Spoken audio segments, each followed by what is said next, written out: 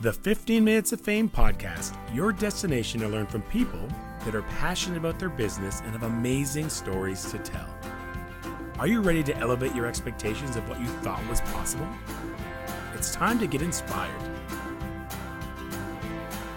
So Eddie, we just talked a lot about your book and your topic, Bring About What You Think About. And I guess I'd like to know, if people are looking to book you and have you speak on that topic to their employees, how does that really affect them in the workplace, and why would they want to bring you in and talk about that? That's an interesting question. And in fact, initially, the topic, Bring About What You Think About, came out of a speech that I delivered at the $1 Million Roundtable. So $1 Million Roundtable is the top 1% of financial planners in the world, and they always meet somewhere exotic. Usually about 8,000 of them get together, and I got to speak at the exotic location of Toronto. So Very exotic. And the reason being, it was the first time in a number of years that it was in Canada. It's the only place that can accommodate the 8,000 person conference. Right. So if an organization is trying to get, like a sales organization, to achieve a target, in my background is in sales, the biggest part of achieving success is to believe that you can do it. So one, product knowledge and sales methodology and strategic selling and all those things are valuable, but your team also has to believe they can achieve it. So that kind of is what started me on talking in the corporate circuit. Right. But then a couple of years ago, there was a group of CEOs that had a conference planned in Banff, Alberta, and their speaker ended up not being able to make it, and I filled in, and I delivered this presentation called Bring About What You Think About to a group of CEOs. And in this organization, it became so popular that I travel all over North America now talking to CEOs and these retreat events around this topic, because I think everyone in a company is looking for an edge. So it's become an extremely popular retreat type of presentation for this executive group that I speak to, but it's also become a very popular opening keynote and closing keynote in conferences. So, I find when you go to a conference now, meeting planners want content. What's content that can move people in a certain direction, but the audience still wants to be inspired and motivated as well. So I like to be able to do both. How do I do something that's inspirational that can move people to take action, but then how do you create a content-rich presentation as well, so people have takeaways they can use both at work and in their personal life. Yeah, the topics weave together so well. But let's talk about the second topic that you speak about a lot, which is around leadership, employee engagement, and generations in the workplace. It's a fascinating topic, and one that's really, really timely. So I developed a program a number of years ago called The Journey to Engagement, and it was around creating employee engagement in the workplace. And that probably almost a little ahead of its time, because the whole concept of engagement kind of happened around the mid-2000s. Right. But it's relevant now, and the reason why it's relevant now is because we have 1,000 Canadians a day turning 60, but we don't have 1,000 Canadians a day turning 20. So we're heading for a severe shortage in the workplace, and it's starting with skilled workers, and it happens when the jobless rate hits 5% and below. So in Canada right now, we're hovering around 5%. In the U.S., it's 3.8%. So in the U.S., for example, they have 7 million jobs they can't fill. 12 million unemployed people, but they don't match the 7 million jobs. Right. So when I travel around the country now, or even in through the U.S., the number one concern that CEOs have right now in their companies is anything to do with human capital. How do we find people? How do we attract people? And how do we get people to stay? And for the first time in the history of the workplace, we actually have 5 generations working together. And for the first time in the history of the world, younger generations now have more influence over older generations. So for the longest time, the older generations would push their values on younger workers, and they would come in and they would get the worst shifts and the worst jobs. And the change now is they don't tolerate that. So it's when I first started talking to generations, and I've been talking to generations since 2005, it's because I would have gotten a phone call that said, Eddie, how about coming in and teaching us how to get these young people to work? What's interesting, the last 4 or 5 years, we almost get more phone calls now where people say, Eddie, how about coming in and teaching us how to get these old people to work?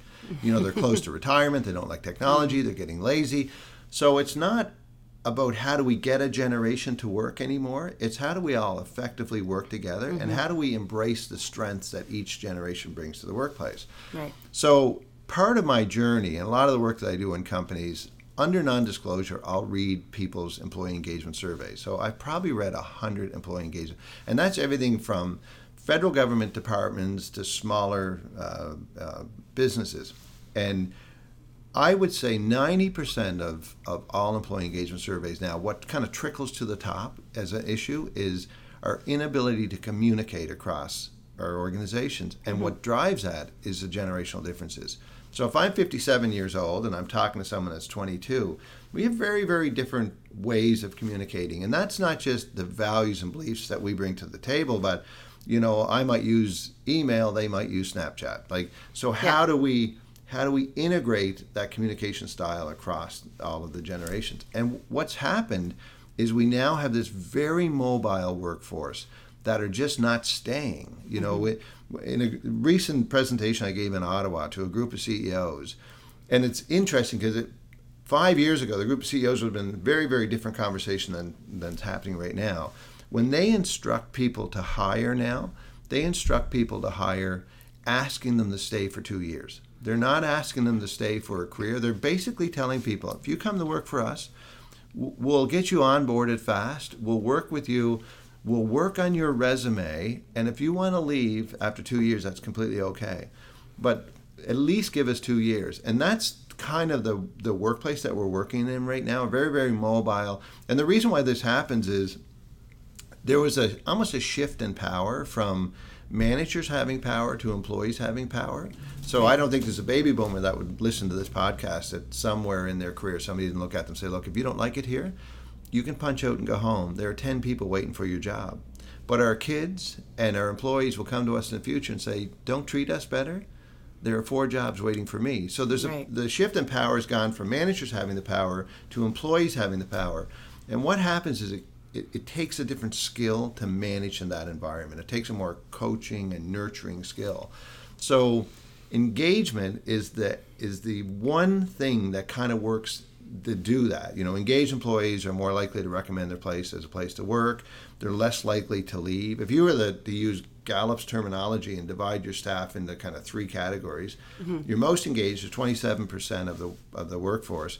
Right. They actually won't leave. Only 15% of that group would ever consider leaving, and they're not leaving for money. They'll leave for more meaningful work. But if you look at this, there's a big group of unengaged employees. They make up almost 60% of the staff. 85% of them are now open to leaving a company. But they're also one of your best resource bases that you can move from this disengaged into the engaged and get a great resource out of it. So it's become a very popular topic because every single organization is feeling this right now. There's not a public sector client, there's not a corporate client that is not having a hard time right now finding people, attracting people, and engaging people. Wow. So I'd like to talk about that word engaged because we're talking about it. What does it mean for someone to be engaged? And do you teach each generation the same way? Like, does engagement mean the same thing to every person or every generation? No, actually, that's a really good question. So engagement means inclusion and co-creation. So when an employee is engaged, it means they're emotionally attached to the outcome that you're trying to achieve in your organization. So what's your departmental goals, what's your corporate goals, and the employees are emotionally attached to achieving that goals. And what happens when they're engaged is they leverage their individual strengths and they align those strengths with what you're trying to achieve in your organization. And there's something magical that happens, and it's called discretionary effort. So discretionary effort doesn't mean that your employees are plugged into their phones 24 hours a day and they're putting all kinds of overtime in.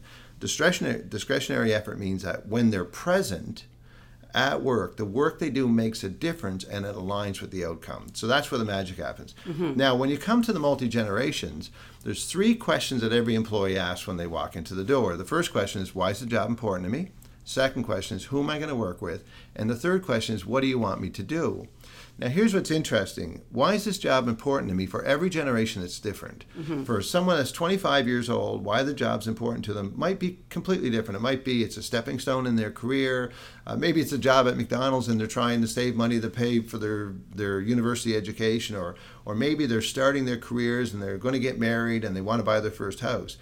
The 55-year-old might be at a place in their life where they want to give back to the community, or maybe they want to teach, or they want to do something different. They've already achieved the financial things. Right. The second question is, who am I going to work with? That's really interesting because the younger the generation, the more important that question becomes. So we see this in organizations now where employees love working with each other and they dislike their bosses. So we call this a classroom scenario. Okay. And what happens is it gets really interesting when it becomes cool to quit.